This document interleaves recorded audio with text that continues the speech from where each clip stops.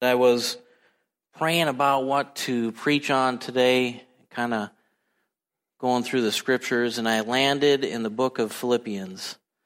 And the Philippians is just a great book. It's a short 4-chapter book. And I felt like the Lord was saying, preach on Philippians. So here we go. We're going to take a look at the book of Philippians today. We're going to go through it. I labeled today's sermon, Pressing On Towards the Goal. Pressing on towards the goal. And it's based on Philippians 3:13 through 14, if we could bring that up. Brothers, I do not consider myself yet to have taken hold of it, but one thing I do, forgetting what is behind, straining towards what is ahead, I press on toward the goal to win the prize for which God has called me heavenward in Christ Jesus. Forgetting what is behind, straining towards what is ahead, I press on towards the goal. And Paul did that very, very well. So before we kind of really dig in, I thought it'd be good to go through and just take a look, get a little background here on Apostle Paul and the Philippians, and then we'll dive in. Like I said, Philippians is a really short book. It's about 4 chapters, 4 chapters long. But I think it's one of those books we should endeavor to read like every 4 to 6 months. Help us get a good perspective as to what's going on. Paul wrote this book in around 61 AD, and he wrote it while he was in prison. And that's an important thing to remember as we're going through this. He was in prison. Paul wrote 13 books in the New Testament. 13. I would say he was one of the most influential apostles of all time. And he has many different looks to his writings. For instance, he wrote to the Romans, basically to work his way through salvation and what that kind of looked like. Questions on that. He addressed some of that. He wrote to Corinthians because they were an interesting church. They had a lot of issues. They had a lot of problems. So he had to write to them to deal with questions they had, with things that were going on, things that needed to be addressed. He wrote to Timothy and Titus, basically writing to them as their mentor, kind of encouraging them, kind of helping them to move forward in what they were doing and what God was calling them to do. And then we get to Philippians. He wrote to the Philippians, and it is really a joy-filled book, filled with thanksgiving. So he didn't write to them to respond to any particular crisis or any situation that was happening. Instead, he wanted to thank them and show his appreciation for them. And he wanted to encourage them. You see, the Philippian church was probably the church that supported Paul the most in his ministry. I would say they prayed for him all the time, and he prayed for them. I would venture to say that a lot of folks from that area helped Paul in many different ways with some of the adventures that he was on. And they supported him a lot financially, sometimes when nobody else was.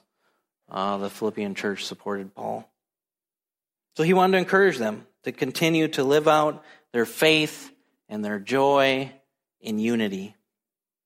You see, it doesn't take a long time of living in this world to understand that we are going to face some very challenging times. It starts all the way from when we're wee little kids, and we face some of the difficulties we face as kids, really aware of what the world is really about, and then we become teenagers, and some of the difficulties seem like the end of the world. And then we become young adults, and then we continue in our walk and mature, and we get older. But there's always challenges and difficulties and circumstances that we face that really test our faith in many different ways. They challenge us. But we as believers, we can face those challenges secure in who Christ is and secure in the promises that he has for us. We can stand on that. And I would venture to say, I would argue that those challenging times that come our way is what really helps us to grow. It's when we find out what's really deep down inside of us Sometimes it's not the prettiest thing that comes out, but that's okay. You see, Paul was a man who faced many challenges, many. He was thrown in jail. He was beaten many times. He was stoned just about to death. The Bible tells us he has this thing in his side, this thorn, that he pleaded with God many times, 3 times or so, to just take it away. The Bible tells us it's a messenger from Satan, but we're not 100% sure exactly what that thorn was. But God said, I am here with you, and when you are weak, I am strong. And so bear with me.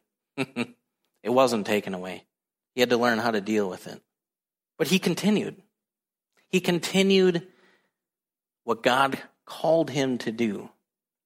And I go through the book of Philippians, and he's continually pressing on towards the goal, never giving up. And I thought it'd be good to look into the book and ask, how did he do it? How did he do that? So we're going to dive into the book of Philippians, and we're going to see what Paul said about this. And then we're going to have something at the end that we can take away from it and we can apply for ourselves today. So we'll pray and we will get started in the book of Philippians. Father, we thank you for today. God, each one of us are here today and we are facing different circumstances. We are in different spots in our life. We are in different areas in our walk with you. And we certainly all need a touch from you, and that touch can look different for each person. So I pray that you would meet us here today, that you would touch our hearts in a way that would change us forever, that you would open our eyes. And Father, we say that we thank you and we love you. In Jesus' name, amen. So, all right, let's loosen up a little bit. We'll get started. First thing, pressing on towards the goal. There's 2 different aspects in which we can look at this. One, there's an individual calling on pressing on that we're going to take a look at in the book of Philippians. And then part 2, there's a corporate calling for pressing on. And so after we look at the individual side of it, we'll take a look at the corporate side and just touch on that briefly. So let's get started. Let's pull up Philippians 2:5. This is a very short verse, and it's something that we will work on for the rest of our life. Your attitude should be the same as that of Christ Jesus. He starts out Philippians in Philippians 2 saying that our attitude should be the same as that of Christ Jesus. So here we can see that Paul is telling us, he's saying that it starts with our attitude. It starts with our attitude. And I can stand up here and tell you that there are some times where we just have to choose our attitude. If we rely on our circumstances to feed our attitude, or we're looking at the wrong thing, our attitude can go downhill real fast. It's happened to me many times, and I can say this, that when it does, it's not good for my wife or my kids either. So if I can learn to have the right attitude, things just seem to go all the better. So probably like 6-7 years ago or so, Nicole, she bought a devotional book. I think it was Streams in the Desert, and it's a great devotional book. And we must have bought it used because inside the book was a note. See, I was going through some very, very challenging times at the time. It had to do with health issues and stuff. But inside the book was a note, and it said this, that suffering is inevitable, but misery is optional. It said suffering is inevitable, but misery is optional. And so that was the first thing that I got out of that book. And I took it and I put it on my fridge, and today it is still there. And I put it on my fridge because I go in the kitchen every day, and I knew that I needed to look at that note to remind myself when times were tough that I have to choose my attitude, and that it's possible to do that. And that even during the difficult circumstances, if we choose to have a right attitude. And I'll tell you, it's something that we can learn. It's learned. And as we go through the book of Philippians, we'll see, because Paul talks about it, a lot of this stuff we can learn to do it. It takes time. In fact, I would say it takes our whole life, because we slowly get better at it.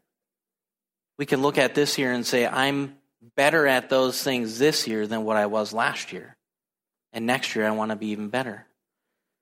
So it's still on my fridge, because every day I want to look at that and I want to remember. I want to remember that I can choose to have the right attitude. So let's go to Philippians 3:3-4 now.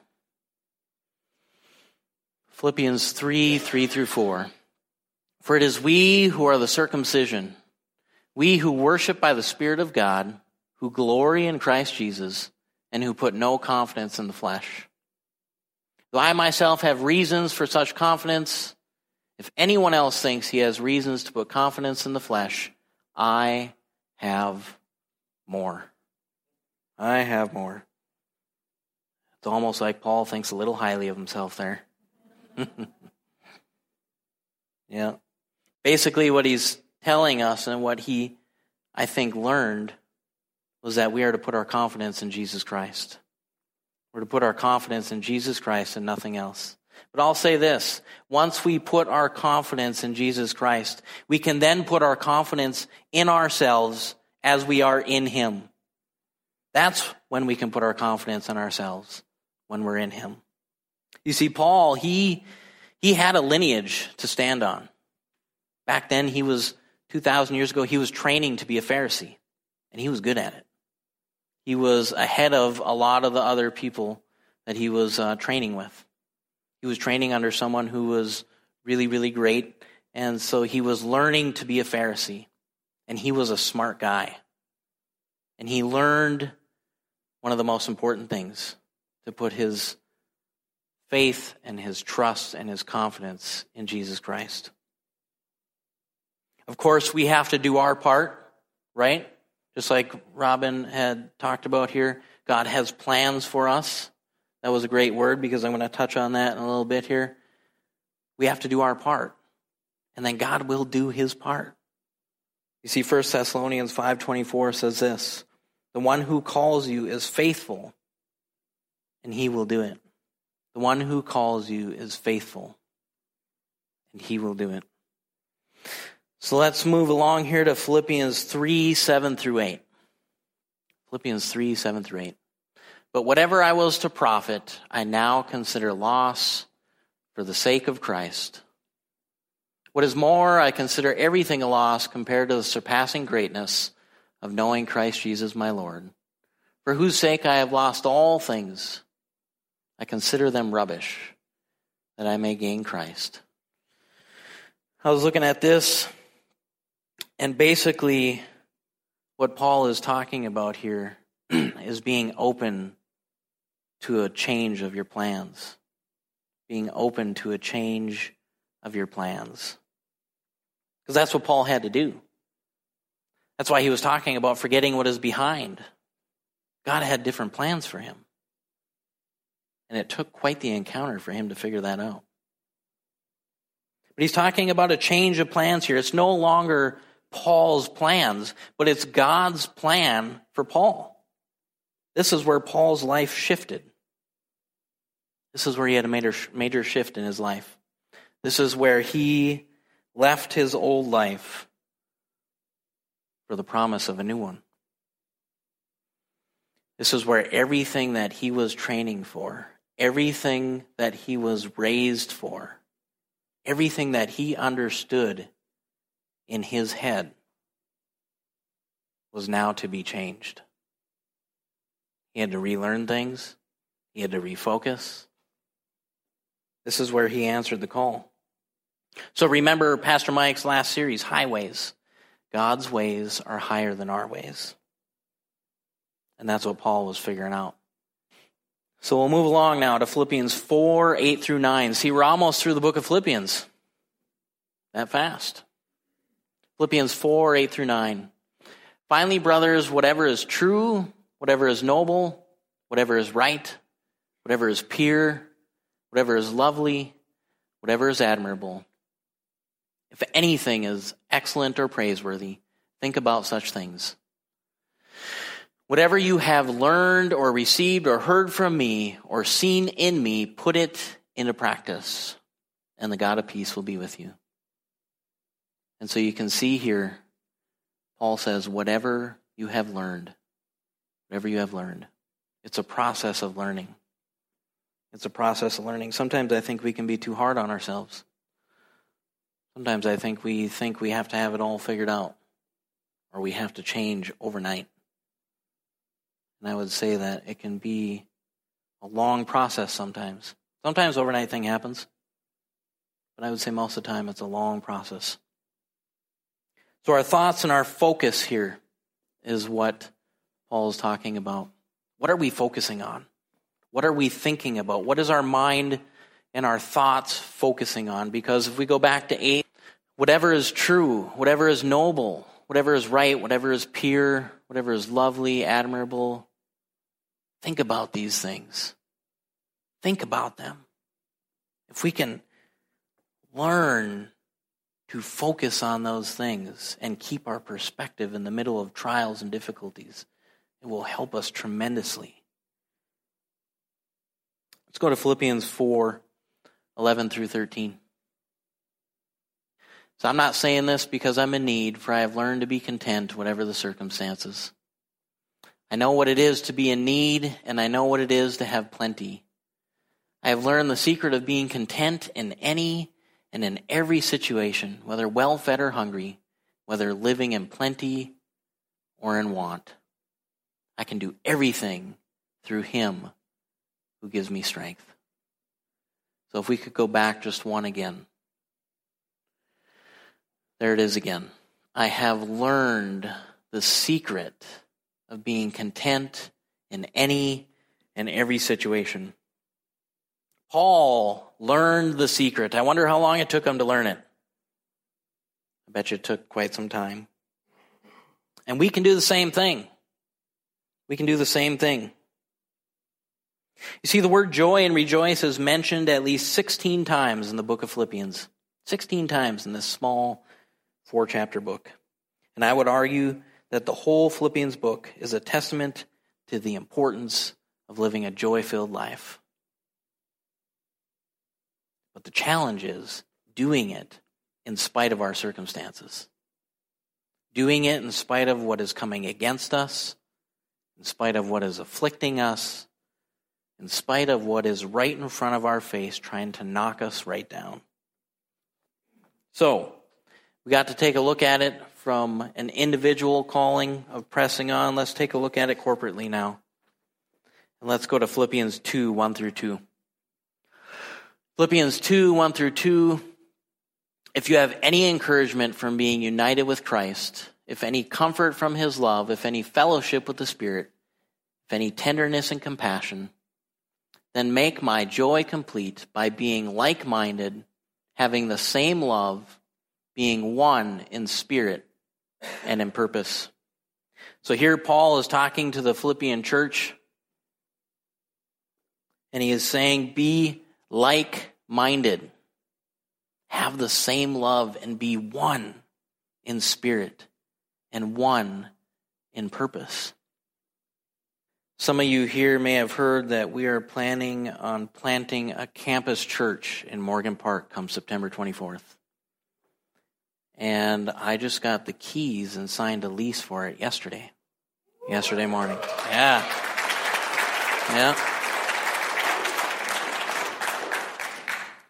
We are going to be one church in multiple locations. It's been a journey for many years, and these last 6 months or so, there's been a lot of things that have come together. We've been raising funds, which we still are, but we are very, very close to our matching grant of $45,000. We had just signed our lease. Finding a venue was an extremely important part, and of course God waited till the very last minute, which drove me nuts. But that's what he likes to do. And it's going to work. It's a place that was on our hearts actually years ago, but we never for sure knew where we were going to land. And yesterday we signed the lease, and we got the keys. And we have been looking for volunteers. And so I get to put a plug in this morning. If anyone is interested, we have 20 volunteers. We have 5 families who are living in Morgan Park who are going to be a part of this. 5 families. And we have a group of people from Good Hope Church here who have committed to coming to Good Hope Church in Morgan Park and who are going to volunteer and who are going to sacrifice their time so that we can do this. So if anyone, is feeling like God is stirring them in any particular way, come find me or Nicole and we can talk. We can have some coffee together and I can share my heart with you. But see, this is kind of like the Philippians and Paul 2,000 years ago, what they were doing. Back then, 2,000 years ago, the church was one, right? The church was one church. It was just kind of starting, and Paul was going around doing a bunch of little campus churches. And we're believing for what God is calling us to do. We are being like-minded. We are being one in spirit, and we are being one in purpose, and we're putting it into practice. And you see, your part in this is huge, just like the Philippians part with Paul. Now, by no means am I comparing myself to Paul. Not at all. But I see the relationship they had. I see how they did things, and I see how they supported each other and how they loved each other. And that's what we are doing. Your support through prayer is huge. I believe prayer moves the hand of God. I believe prayer is the foundation on which everything should be planted or founded or done on. And prayer has been in this for many, many years. And now we have a big group of people praying. And I think that is very, very important. Your support through folks who are volunteering, like I was just talking about, it's huge. It's good to start this out good and strong so that we can do it right the first time. Your support through financial giving has been big. See, we're going to establish a healthy, life-giving church in an area that desperately needs it. We're going to see people's lives changed. We're going to see families changed. The gospel will be preached, and the kingdom will be expanded. How do we do this? How did Paul do it? How did Paul continually forget what is behind, strain towards what is ahead, and press on towards the goal? The guy was like a machine. He just never quit. How'd he do it? I believe it starts individually. We're just going to take a quick look at this. I'd like to give us some bullet points, something we can write on a piece of paper that we can put on our fridge that we can tangibly go to that will help us. You see, Paul understood who he was in Christ. He understood what he was doing, and he understood why he was doing it. The main theme of Philippians is joy.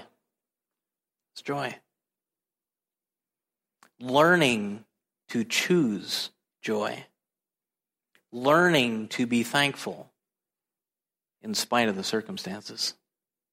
Now, for some people, this is easier. That's just the fact of the matter. For some people, they look and the glass is always half full.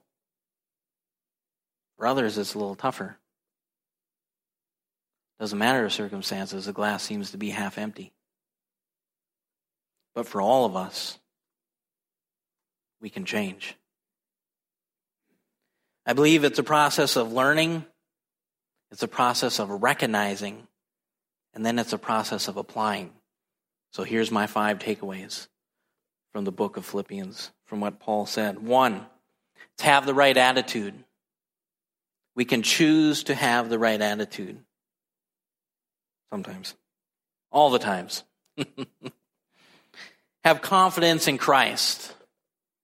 For those of us who are believers, have confidence in Jesus Christ. Follow God's plan for your life. This is where I was saying I was going to touch on what Robin was talking about. Because God has a plan for each and every person here.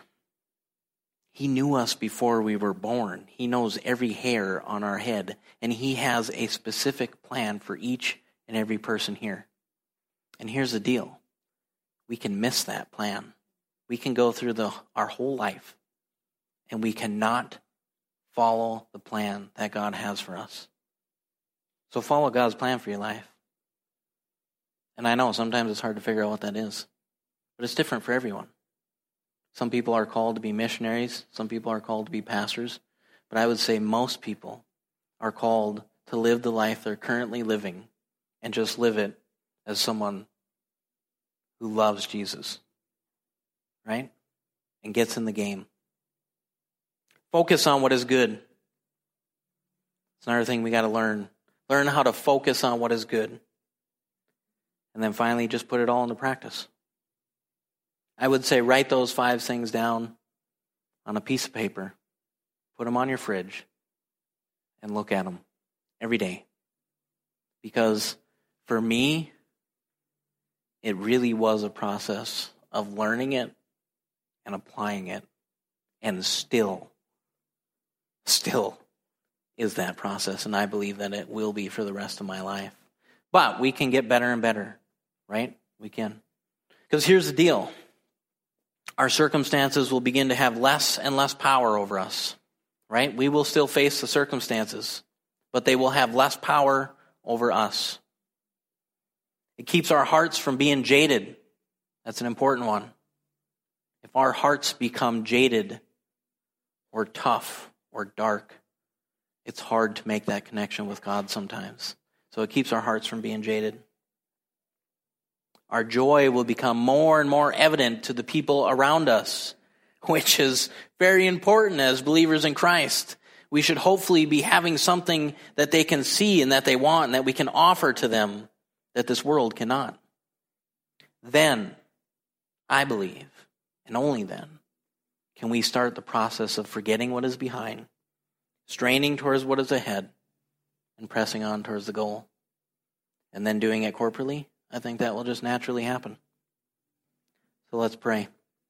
Father, man, we thank you for your word. We thank you for who you are, God. We thank you that you are above all circumstances that we face. God, and I just pray that you would help us walk through the process of understanding what it is like to choose the right attitude.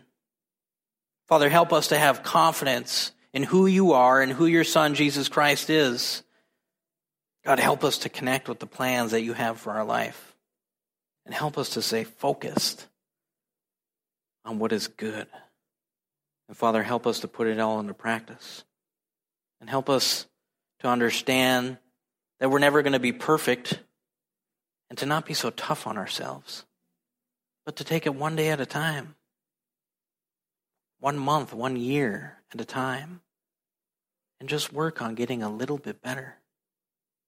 Because that's all you ask of us, is to continue to move forward, to be overcomers, to be your children. And we pray this in Jesus' name. Amen.